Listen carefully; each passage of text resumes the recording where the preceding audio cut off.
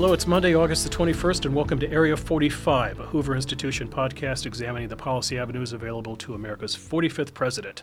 I'm Bill Whalen, a Hoover Research Fellow. Joining me in studio today, Congressman Ro Khanna, a Democrat representing California's 17th Congressional District, which includes a good portion of Silicon Valley. He's the author of the book Entrepreneurial Nation, Why Manufacturing is Still Key to America's Future. In the House of Representatives, Congressman Khanna sits on the Budget and Armed Services Committees. He also serves as a vice chair of the Congressional Progressive Caucus. If there's one issue that defines Ro Khanna as a congressman, and he's only in his first term, it would be the economy. His stated goal, to ensure that the technology sector is at the forefront of U.S. economic policy and will provide opportunities those a changing economy and technological revolution have left behind, implementing policies that will create tech jobs not only in Silicon Valley but across America. That includes job training programs, economic development initiatives, rewiring the U.S. labor market, and debt-free college to help working families prepare for the future.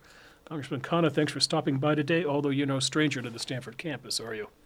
No, it's great to be back. I was privileged to be a lecturer here for 4 years and taught economics at a seminar with students, and that was one of the things I didn't look forward to giving up. There are a lot of things I love about being in Congress, but I had really enjoyed my time here at Stanford. So 2 things on your biography that are just a political consultant's dream.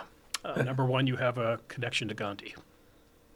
I do. I didn't realize whether that would be a positive growing up, but that's what inspired my interest in politics.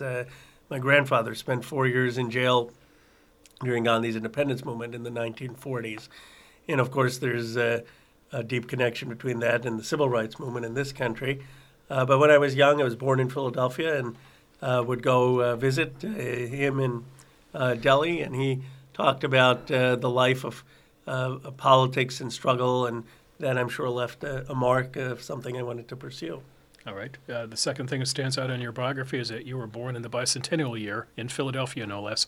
How did your parents were immigrants to the United States, correct? They were immigrants. My parents came here. My father came here for his education. Went to Michigan to study chemical engineering. Mm-hmm. My mom came after. He got a job at Roman Haas, which was headquartered in Philadelphia, and so I went there, and that's where I was born. And it was a great place to grow up, Bensalem, right outside. And then your migration starts taking you west. You go undergraduate to University of Chicago. Right. And actually then you go back east to Yale. Right. How'd you end up in California? There's a professor of mine, Larry Lessig, who had written this book, Code, and talked about technology and how the most cutting-edge issues about technology were going to be relevant to the law. And if you were studying the law, you really ought to be out here. And so I came out here, worked for Wilson Sonsini for a summer, and then loved it and decided to settle down here. Okay, I have to ask, since you're a congressman from Silicon Valley, do you get HBO?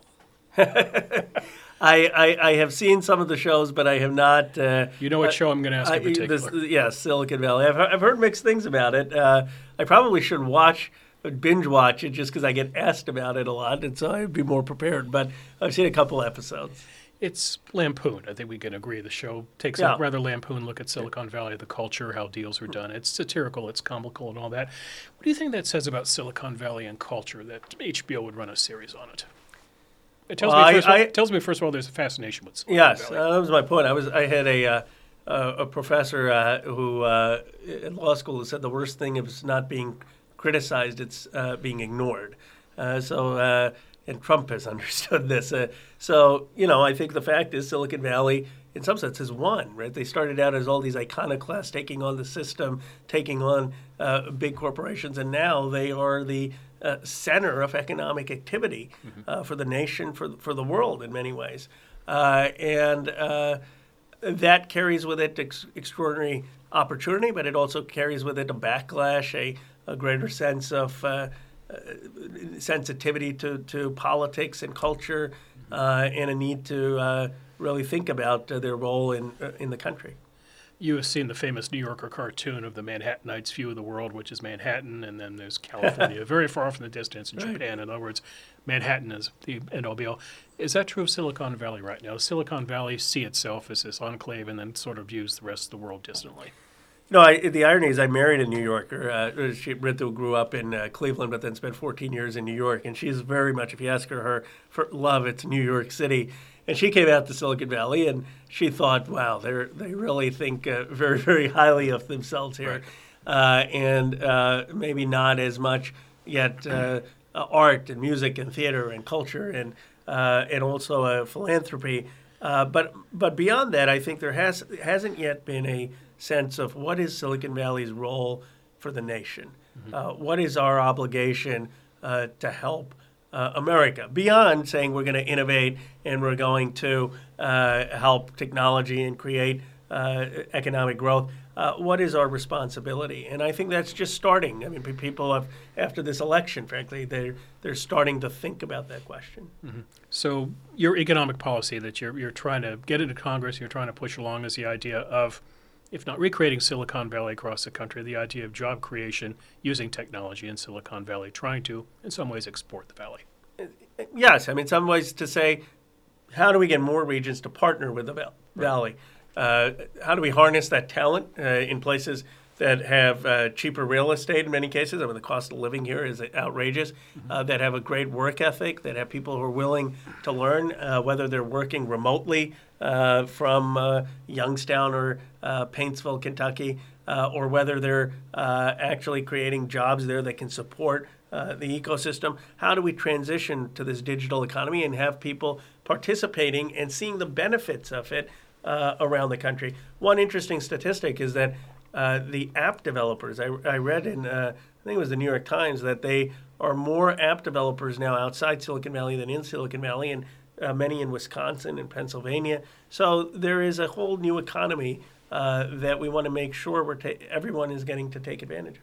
And your travels have taken you to Kentucky. Tell us a bit about your trip to Kentucky, how that came about. So Hal Rogers invited me. Hal Rogers is a Republican elected in 1980 and a very, very decent person. Trump carried his district by 30%. And he had these coal miners' kids learning iOS software for Apple, Android software for Google in a paid apprenticeship program, and then getting jobs at the end of it, $45,000 jobs. He said, Ro, you ought to come out here. And I went out, and it's a district that's totally different from mine, 99% born in the U.S. Mine is 50% born outside the U.S. But there I saw this total fascination with someone coming out from Silicon Valley and people, young people particularly, saying, we want to be part of this. It's not that they want to go work at Google. It's that they want to understand the skills of the new economy, the manipulation of machines and technology that are going to allow them to have careers and diversify that region's economy. Okay, so when we say we want to bring jobs and investment to Kentucky, to Ohio, to Pennsylvania, what exactly are you proposing to do? Are you talking breaking tax breaks? Do you want to create educational systems? Do you want to actually physically move companies into those states? What are your priorities? No, that's a great point. I think, one, we need to create the right type of ecosystems for getting people apprenticeships, getting them the right type of skills very aggressively. And that's not always a 4-year college degree. Some of it may be at community colleges, but we've got to get the private sector working with the local education leaders with some paid apprenticeship programs or training programs that rewire the labor markets. They get companies to say, we don't necessarily need a fancy 4-year degree for something, or get out of our comfort zone, and get young people to say there are opportunities if we just get trained on X or Y that are going to allow us to be productive. And Tech Hire, which was actually started in the Obama administration, but could expand, and the Appalachian Regional Commission does things like that. And they have to be very local and focused in communities with community buy-in. But the federal government can support those efforts and help scale those efforts. Second, we need, in my view, federal jobs, technology, federal investment in technology moving out of Washington. We could create things like the National Institute of Health or federal technology zones across America. They don't all have to be in the Beltway. Third, there are other ideas I have, but third is let's expand public universities. We know that universities spawn economic activity. They spawn entrepreneurship. How do we expand those universities across this country? Finally, access to capital. One bill in Congress would provide capital gains rollover for investment in communities. How do we get more access to capital in these areas? All right, so let's talk about the political practicality of doing this. So you come up with this idea. What's the feedback within your Democratic caucus? Well, there's some folks like Tim Ryan, new voice in Congress in Youngstown, who loves a lot of the ideas. He challenged Speaker Pelosi. He challenged Pelosi, and but he's a thinker about what is it going to take to get aspiration opportunity in different parts of the country. But this is, in some ways, it's a bipartisan idea. I mean, Hal Rogers is the Republican on the Appropriations Committee thinks, yes, this is the type of thing we ought to support, an expansion of broadband and expansion of programs, that apprenticeship and training programs that actually work. The challenge is, how do we get this to be the focus of Congress? And, the focus of Congress is restructuring all our tax code or health care, big issues, but issues that are mired in gridlock. And I think if we were to focus on things such as what is the pathway to creating opportunity for jobs of the future for people in communities that have not participated, that you actually may get more bipartisan consensus and things done. Interesting. What about the attitude at the other end of Pennsylvania Avenue? Have you talked to anybody in the Trump administration about this? I've talked to Chris Adele, who's their innovation person, who's actually fairly thoughtful about these issues. But again, it's getting this to become a priority for the administration. The president made a big hoopla about announcing more apprenticeship programs and how he's going to create apprenticeships, but there was no follow through. There's no effort. There's no legislation. There's no funding. My view is, if he were to focus on things such as infrastructure, if he were to focus on things such as job development and supporting small business and entrepreneurship in communities and helping communities come back and be vibrant, he would force Democrats to cast a tough vote. I say Trump has not forced me to cast a tough vote yet in Congress. It strikes me that if you want to step out of the aisle, if you want to get out of your trench, if you will, if you want to think of Congress as trench warfare, which I don't think is really an exaggerated metaphor in some respects. Right. There's two sides, and if you get out of that trench and cross it, you're in no man's land. Right. How many members are doing this right now? I'm not asking for a hard count here, Yeah. but you notably been doing this on the tax idea and the idea of trying to create new economy. What other members are thinking outside the box like this? I think there are a number. I think on both sides. I mean, I think you have Mike Gallagher on the Republican side and Jody Arrington on the Republican side, freshman members who are really making that kind of effort. On the Democratic side, you have Tim Ryan and Al Lawson, a new member, a number of folks, Jared Polis. That I think there is a differentiation between your voting record, where there are huge differences. And if someone were to look at my voting record, they'd say, okay, he's a progressive Democrat. And politics being personal and building relationships with folks on the other side and respecting them and not going on TV and calling for their head. Trying to think about things from their perspective. There's so much of it is actually genuinely trying to build those relationships that I think are necessary for the country to move forward. Now, your colleague from the 19th Congressional District, Zoe Lofgren, introduced a bill calling on the vice president and the president's cabinet to ask the president to step down. Your California colleague, Brad Sherman, has actually filed an article of impeachment.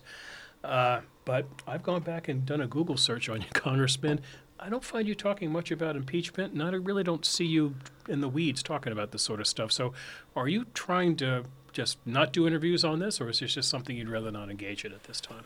Well, look, I have spoken out about my concerns with this president, and what are they? And well, I've spoken about his comments on Charlottesville. I think were very, very concerning, and I will support the move to censor him on that, because I think that there is something as a country, not because it's against Donald Trump because it's standing up for basic American values.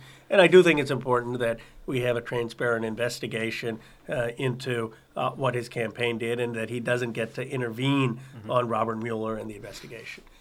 That said, I think it's important that we let the investigation play out and we look at facts and not jump to a conclusion before those facts are there. And so I have said that I think it's premature to be calling for impeachment, but we should have a transparent, strong investigation and see what the facts are. But I also think that the Democrats have to do soul searching in that 60 million people voted for him. Many of them are decent folks. Some of them voted for Barack Obama. Right. And what is it that we missed? And how is it that we can build a message and a vision that's going to earn their support, that's going to deserve victory? And so the reason I don't talk much about Trump is I don't think there's a person in this country who's not capable of forming their own opinion on Trump. Nothing Ro Khanna or the Democratic leadership is going to say is going to make a person say, oh, I thought this way about Trump, now I think something else. But what we can do is say, here's what you should think about the Democratic Party. And by the way, we, as a party, failed you. Here's what we're going to do better. And we heard the message. So things could change in politics pretty quickly. If you and I had been having a discussion in 1990 about the Democrats in 1992, I doubt we would have been talking about Bill Clinton. We would have been talking about a whole lot of other Democrats, all of whom took a pass in 1992, and Bill Clinton comes in and runs. Things can change, people can emerge. But rather than asking you who you don't like in your party, who may be a liability, who's not a good candidate, let's take it from the other angle. You look in your party right now and you look at members of Congress and governors and other leaders around the country. Who gets it? Who has a message that you like? Who do you think is really a good national player? Who'd be a good national ambassador at this point? Well, I don't want to duck the question, but I think that the message is incomplete. So I think we have to have a melded message. The Bernie Sanders part. Senator Sanders got that people were frustrated. Blue collar, working class Americans were working harder, weren't making enough, that they felt like they weren't getting a fair shot at a middle class life. And he said, look, I get this, and I'm going to make sure your kids have an opportunity for education. I'm going to make sure that you have a decent retirement. I'm going to make sure we don't get bad trade deals. I'm going to make sure that the gains of the economy go to workers. But I think it's not enough, in that we also need to talk about the economic opportunity. Mm-hmm. And we can say to people in Ohio, yes, if you're 55 or 60, we're going to make sure that you have a decent retirement. You're going to get health care. You're going to make sure that you get the wages that you deserve. But we're also going to make sure that your kids have a shot at creating wealth and having a great opportunity in the private sector and being part of the new jobs and the new industry. And that aspirational message, I think, is something that has to be added to whoever runs. So maybe if we combined an aspirational economic message with some of the things that Bernie Sanders is talking about, we would have an economic vision. And then we need a vision of a common American identity. Mm-hmm. And what does that mean? What is it? How are people in Paintsville, Kentucky, and Silicon Valley on the same team? Why is it that the grandson of someone who fought alongside Gandhi, what do I have in common with the grandson of someone who fought in World War II? How do we define that common link of American patriotism, of standing up for freedom and for values of decency and tolerance, to be a model for the world and working together to build a common American purpose?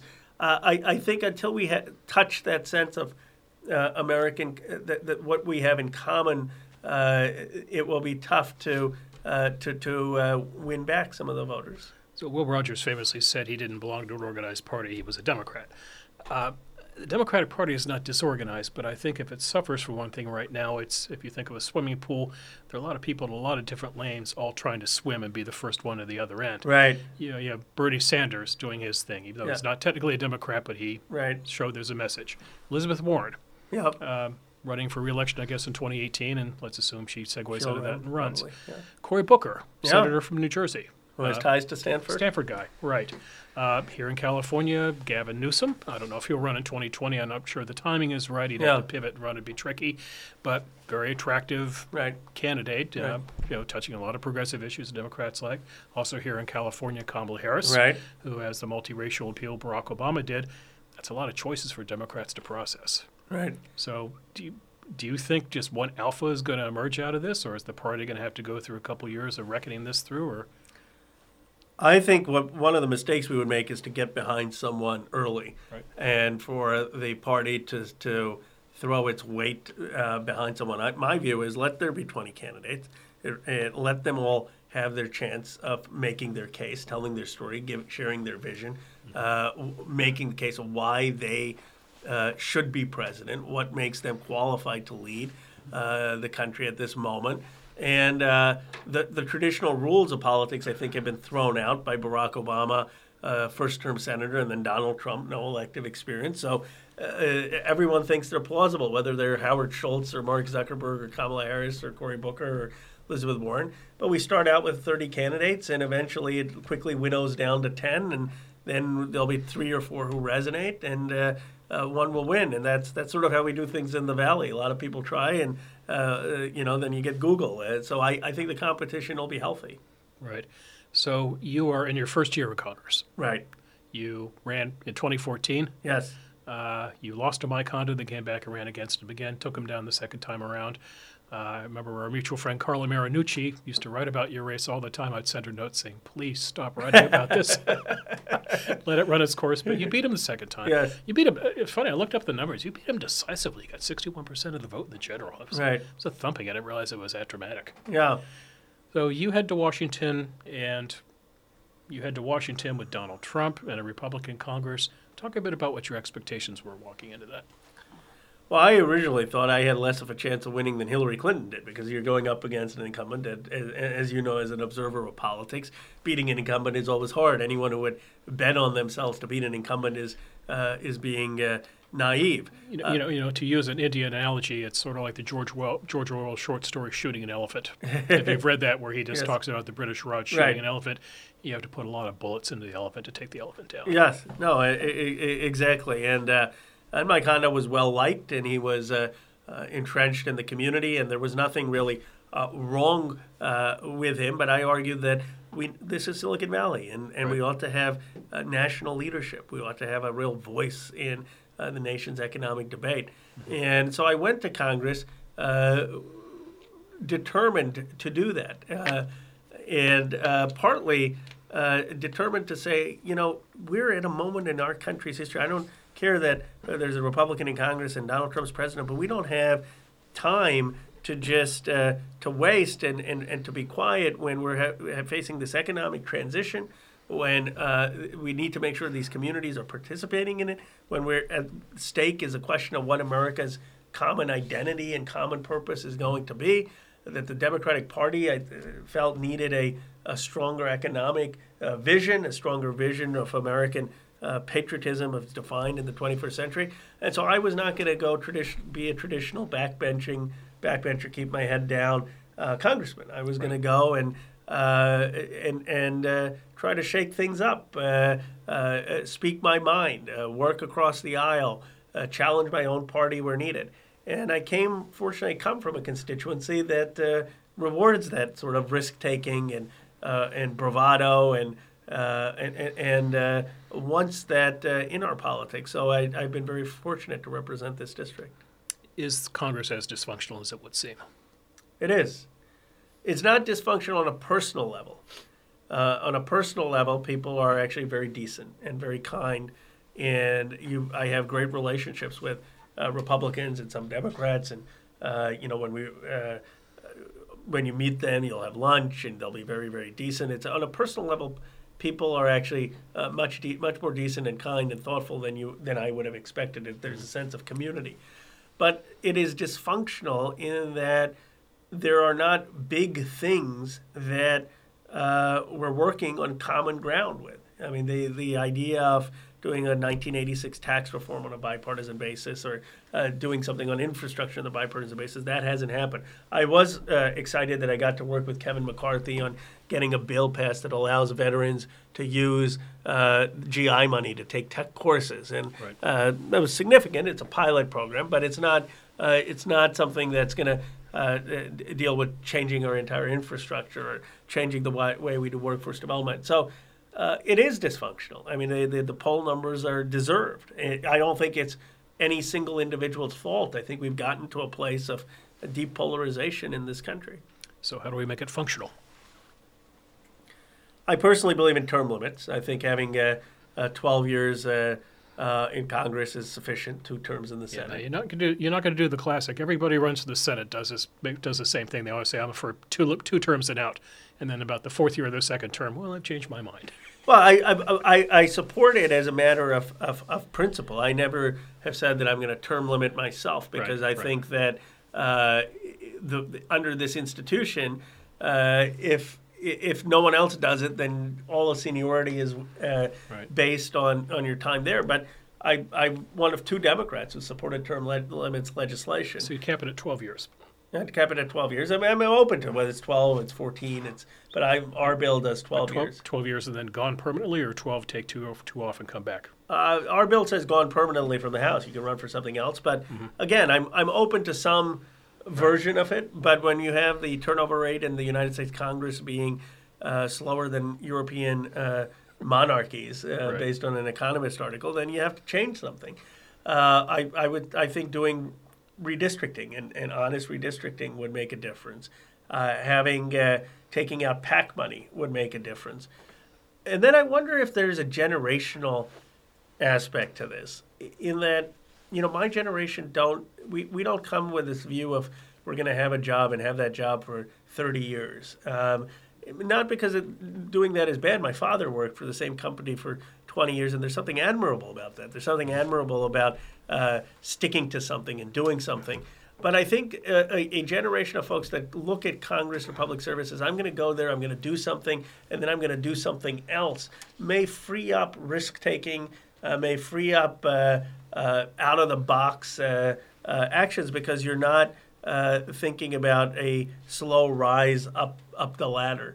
And so I think the more newer members we get, and when we become sort of a majority as opposed to a minority, that may help change things. I think you raise a great point. I think it's a very sad statement when a young member of Congress decides that he or she is stepping down, and the first instinct from the press and people who watch is, okay, what is wrong? Right. What is a scandal awaiting them? What shoe is about to drop? In other words, you don't leave Congress voluntarily. Right, and that's it's an odd thing, right? Because you wouldn't stay at Google for 30 years necessarily. Some people do, but you wouldn't stay in any one other job. There are so many ways to make a contribution, and I think there are other ways in public service to make a contribution. It's not that people are saying you can't do other things, but it gives you then a sense of a willingness to take risk. And I guess for me, part of my willingness and toleration for risk is it was an improbable story. The son of Indian immigrants of Hindu faith, running against an incumbent. Getting to Congress was not a predestined path. It was not something that was expected. It was something that I really wanted. I worked very hard for. I had the ambition for. But it's something that happened with some serendipity and some hard work and some good strategy. But because of that, I'm willing to say, look, I'm willing to take risk. It's not something I'm so afraid of losing. Interesting. So we just came from a leadership forum meeting at Hoover where a group of fellows asked you a lot of questions. I thought one of the more interesting ones was whether or not there's a backlash coming Silicon Valley's way, expressed in terms of too much wealth, I guess, too much opulence. You read these stories occasionally about people eating the gold-plated steaks and things like that. Do you think that culturally there is some sort of resentment building up against the Valley? I think it's ambivalence. There's the positive, as we had discussed, of everyone has an iPhone, or many people have an iPhone or an Android phone. People are using FaceTime. People are Googling things. There's a fascination with technology, a fascination with the possibility of technology to improve their lives. But there's also this concern of automation. Mm-hmm. There's a concern about these companies becoming large and having all the wealth. So in general, I think Americans admire economic success. They admire technological success, but they admire it if it's done, with humility. So the arrogance, I think, sometimes of Silicon Valley can be off-putting. It has to be more Silicon Valley in service of America. And the sense that that we kind of may know better than other parts of the country, which sometimes comes off, can be off-putting, especially as someone who grew up in Pennsylvania. You know, there's a lot of great things in Pennsylvania. I mean, Pennsylvania has made a greater historical contribution to our nation than Silicon Valley. I mean, with Philadelphia, I would argue, right, and the Constitution, and more people in South Carolina have died in wars than any other state. So let's have a sense of perspective that 5-year exits isn't what built America. If anything, Silicon Valley has benefited more from America, and now we're reaping that benefit. And you know who understands this the most is immigrants. They understand that their stories would not be possible in other countries. I don't care how much STEM education and computer science education they had. It's the American system that allows for it. And given their privilege, given how much this country has enabled, what are we doing then to give back to the country? What are we doing to make sure that this country and the prosperity is going to work for everyone? Zuckerberg 2020, are you on board? I think Mark Zuckerberg has a lot of great skills. I don't think being the president at this moment would be something I would recommend. I mean, I think he'd have to do a lot more to to do public service. You know, this idea. You know, I think Donald Trump may have ruined it for an entire generation of business people and celebrities because, you know, Axelrod's got this great theory that we always go for the opposite. Right. And we may end up electing someone who's had 30 years of public service and is and knows every intricate policy. But I think someone like Jed Bartlett on West Wing, maybe a Nobel laureate economist, maybe it's Paul Krugman's moment or something. So or you pick your Tyler Cowen. So I don't think that the moment may be right for Zuckerberg. Maybe he can run in the future. That's my theory, too. I call it the George Costanza theory. There's a great episode of Seinfeld where George Costanza, who's just failed at everything in life, decides that his first instinct is always wrong, so do the opposite of your first instinct. So I go with that. All right, so no Zuckerberg 2020. What about Kana 2020? But I didn't think an Indian American Hindu origin would get to Congress, let alone that's not going to happen. I mean, there's something liberating by that because if I were to go to Kentucky and have had the buzz of Kamala Harris or Cory Booker and everything would be seen as he's running for something.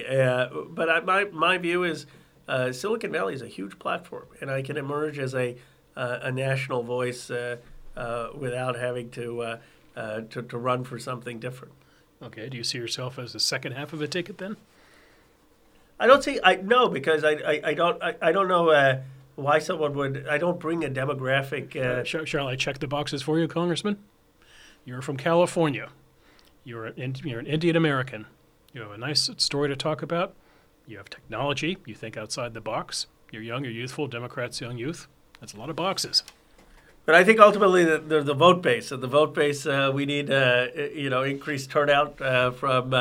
The Indian American community is 1% of this population. But what I would love to do is if I could have the ambition, is to be with the presidential nominee or the vice presidential nominee and say, let me help shape our economic platform. Let me help shape a vision where we can talk about a new patriotism for this country. Okay, in wrestling, that's 1 point for an escape. Yeah, I'd love to speak at the DNC. Maybe maybe I'd position. I'd have the ambition to do that.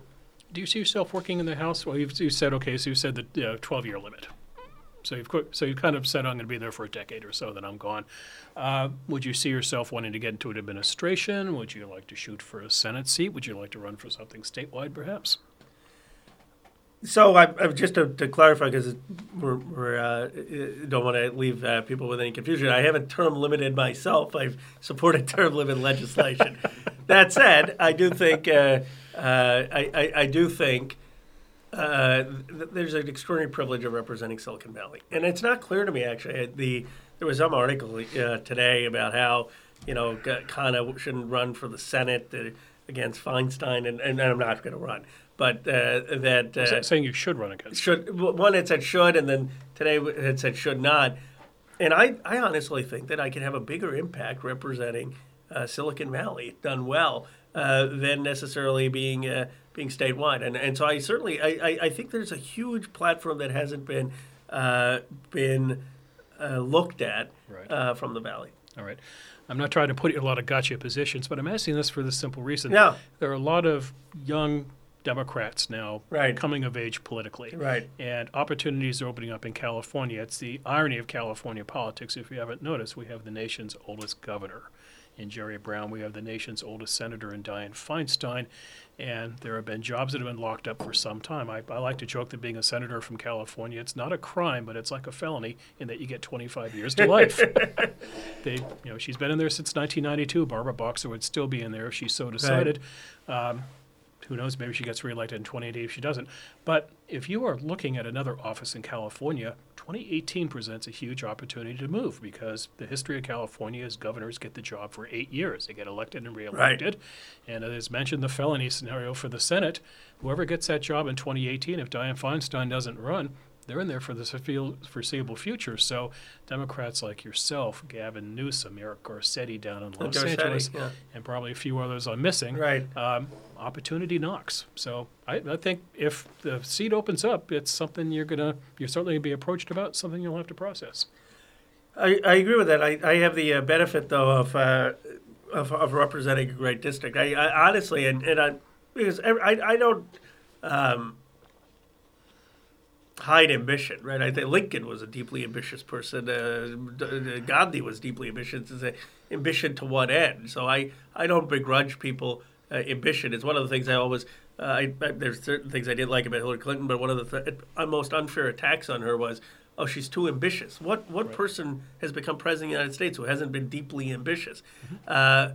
But in my case, I genuinely believe that representing Silicon Valley is a huge national platform. If I had represented a different district, hypothetically, I think there would be a greater temptation to say, I got to get to the Senate, or I've got to get to the cabinet, or I've got to get to a governorship to have a voice on the national stage. But I think I can do it out of this district. Now, maybe 5 years from now, we'll be having this conversation, and I'll be frustrated and wouldn't have been able to achieve that. And then at which point I'd say, okay, let me try something else. But my counterintuitive bet is that a person representing a district with Apple and Google and Intel, Yahoo, Cisco, LinkedIn, talking about the transition from an industrial to a digital economy is going to be taken seriously. Mm-hmm. I imagine one of your calculations, too, will be how large of a caucus you're sitting in 2019 and beyond. What are your party's chances in the next midterm? They're strong, but it's not a slam dunk. I mean, here's what we have going for us. As you know, the opposite party always wins seats, usually with a sitting president. This president's numbers are low. We can argue whether the polls are accurate or not, but certainly they're accurate enough to say there's an opportunity there. Whether he's in the high 30s or low 40s, he's not at 50%. And we've got a lot of candidates running, veterans, good candidates wanting to run, stepping up. What we've got going against us is the map. A lot of these districts have been gerrymandered. We're playing on Republican turf. There are only 23 seats, I think, that Hillary Clinton carried. It's exactly 23. And so we're going to have to win seats that Donald Trump carried, and we have to win 24 seats. Obviously, you're not going to run a clean sweep of Hillary's seats. So we've got to have, I think, to do it, we got to have 50 really credible, good candidates in races. Mm-hmm. Right now, we're trying to do that, and we're on track to do that. My view is it's going to be close. Right. You need a message. The Washington Post had a poll out, I think it was last week, which asked Democratic voters, does the Democratic Party stand for something or does it stand against Donald Trump? And I think only 37% of the people in the poll said the Democratic Party stands for something. So you can talk about the party perhaps being a little too aggressive against Trump or just being too defined by being anti-Trump. And this is why I have tried to talk about what the positive message for the party. What are we going to do to help communities participate in the 21st century economy? What are we going to do to get people to dream about their future? Because I believe that, especially with a president like Trump, you don't have to define him. He defines himself every day.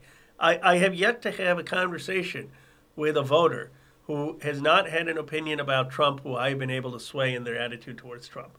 And so here's what I don't understand.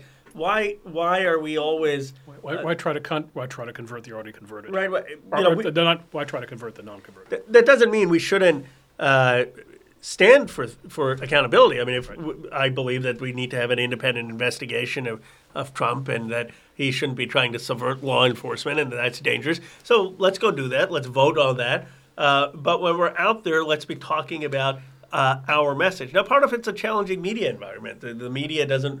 The media wants to talk about Trump all the time, and they don't realize Trump is a symptom. He's not the cause. What led 60 million Americans, educated, the most educated nation in world history, right? In the 1930s, I think I read somewhere that the average education for someone who was Caucasian was 9 years. Someone who was African American was 4 years. Today, Caucasian 14 years, African American 13.2 years. We're the most educated country in world history, and we had 60 million people vote for Donald Trump. That tells me that there was something wrong with our political system, right? The 60 million of the most educated people voted for this person, and it was partly because of a disgust with the process. It was partly because of a sense that we just don't like these incumbency and the same group of people in charge. Right. It's partly because we missed the aspirations of so many people around this country. So we need to address that. I think the other problem is the political culture, and that both parties are guilty of this. Both parties still can't get over the fact this guy won the election. Yeah. Certainly Democrats, but also Republicans as well. And so we have obviously investigations. We keep on searching for reasons why Hillary Clinton lost. She could not have lost. Something dishonest had to have happened for her to lose. This guy somehow stole the election. But we also keep trying to come up with scenarios in which he's going to leave office. Be it impeachment. I was reading a piece the other day about Steve Bannon. Now that he's left the White House, is going to start a TV venture, and so that'll give Donald Trump a safe landing place in 6 months, and he'll quit the presidency. We just seem to not want to accept the fact that this guy's the president of the United States. Well, we shouldn't underestimate him. I think here is where, look, do I think that there are serious allegations about collusion with Russia? Yes. Do I think that they should be investigated? Yes. Do I think he made one of the dumbest decisions to fire Comey? Absolutely. Right. I don't understand what he was thinking. And if he fires Mueller, then maybe he would actually start to self-destruct in the presidency because he's interfering with law enforcement. So the Congress has to stand up as Article 1 for accountability. We have to point out when he makes statements in Charlottesville that says people are very fine people are marching with white supremacists, that these are signals that are not what we expect for the American president, and we have to speak out about that. That said, we have to remember that 60 million people voted for him, and they voted for him for many reasons. When I lost to Mike Honda, I didn't go and say, well, the whole establishment endorsed Mike, and why is that? And all of everything that Mike had, all the support from of the local party, and why is that? I said, what did I do wrong? And what I did wrong is I probably spent too much time with tech leaders and not enough time in local Pete's coffee shops, and I probably talked too much about the transition to a digital economy and not enough time about the stench in Milpitas. And so my view is what the voters want to, they're upset at all of us. Mm-hmm. They want to hear what did we do wrong, what's our self-reflection, and what are we going to do better? And I think that's what the Democratic Party needs to do. And we've got to realize that until Trump's there, if there's anything that's going to incrementally move this country in a better direction, we'll be for it. I have written columns suggesting that the best move the Democrats could make for getting back the House in 2018 is for Nancy Pelosi to announce that she will not be the Speaker in 2019. Republicans tell me I cannot be more correct, and Democrats tell me I cannot be more wrong. So this is your opportunity to tell me how wrong I am in this assessment. But you do have to admit, she is a remarkably polarizing figure. She is, but it's not clear to me that that's why we're losing elections. Jon Ossoff didn't lose Georgia because of Nancy Pelosi. Jon Ossoff lost Georgia because he didn't have ties to the district. He didn't even live in the district. The congressman, they did run ads with, cable cars. So I agree, but if there wasn't Pelosi, they would have put in Warren. They would have put in Sanders. They would have put in whoever. If they made tomorrow Ro Khanna the minority leader, they would say run ads about the liberal Bay Area Ro Khanna, right? I mean, they will define whoever is there. The question is, well. What does she bring to the table? She brings obviously extraordinary strength in fundraising. She brings extraordinary strength from her caucus, but she also we're also midstream. It's sort of like the fire on Nancy Pelosi is talking when you're in the middle of a season. It's going after your starting quarterback or your coach. It doesn't do any good for the Democrats. And most of the people starting the conversation are Republicans for a reason. They want to delegitimize the Democratic leader, and some of the Democrats have bought into it. I think there is a way to say she's our leader, but we can have a better vision and understand that we didn't have that vision in 2016. So if you get back the House in 2018, you'll vote for her for Speaker in 2019? Assuming she runs, yeah. I don't know if she's even announced that she's running. But I mean, if and certainly if we win back the House, it'd be hard to not vote for the person who ushered that in. But I know Nancy Pelosi, and we don't agree on everything, and there are areas of disagreement. But I will say this about her.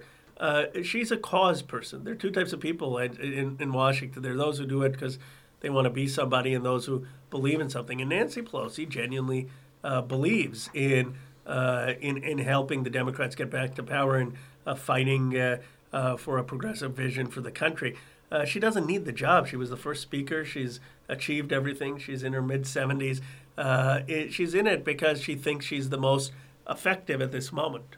Okay, final question. I'll let you go home to your newborn baby girl, baby boy. Baby boy. 5 weeks old? 5 weeks old. How's the sleep But going? he's in Cleveland right now. So. Oh, he's in Cleveland? Yes. So you're sleeping well then.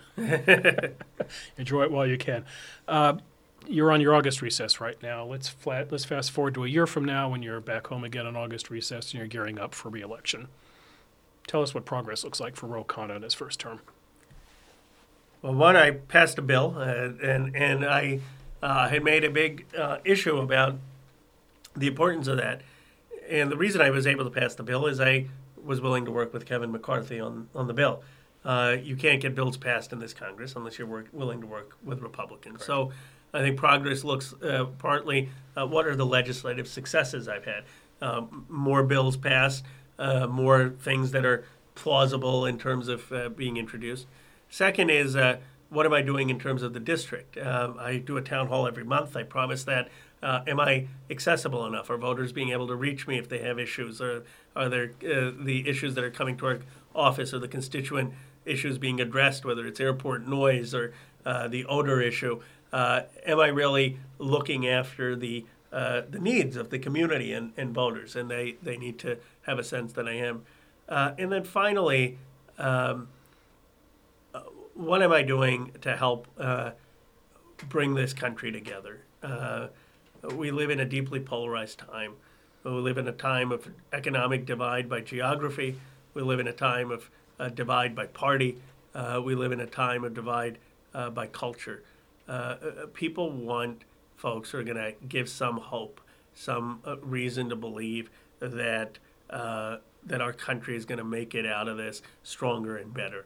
I get the largest applause in my district at town halls when I talk about how we have an obligation not just to help our own district, but to think about our role in finding common ground and helping this country and partnering with people in other parts of this country. And they come up to me and say, that's great. That's great that you're doing it. Think how counterintuitive that is, that you've got a congressman talking about jobs, not in his district, but in other districts.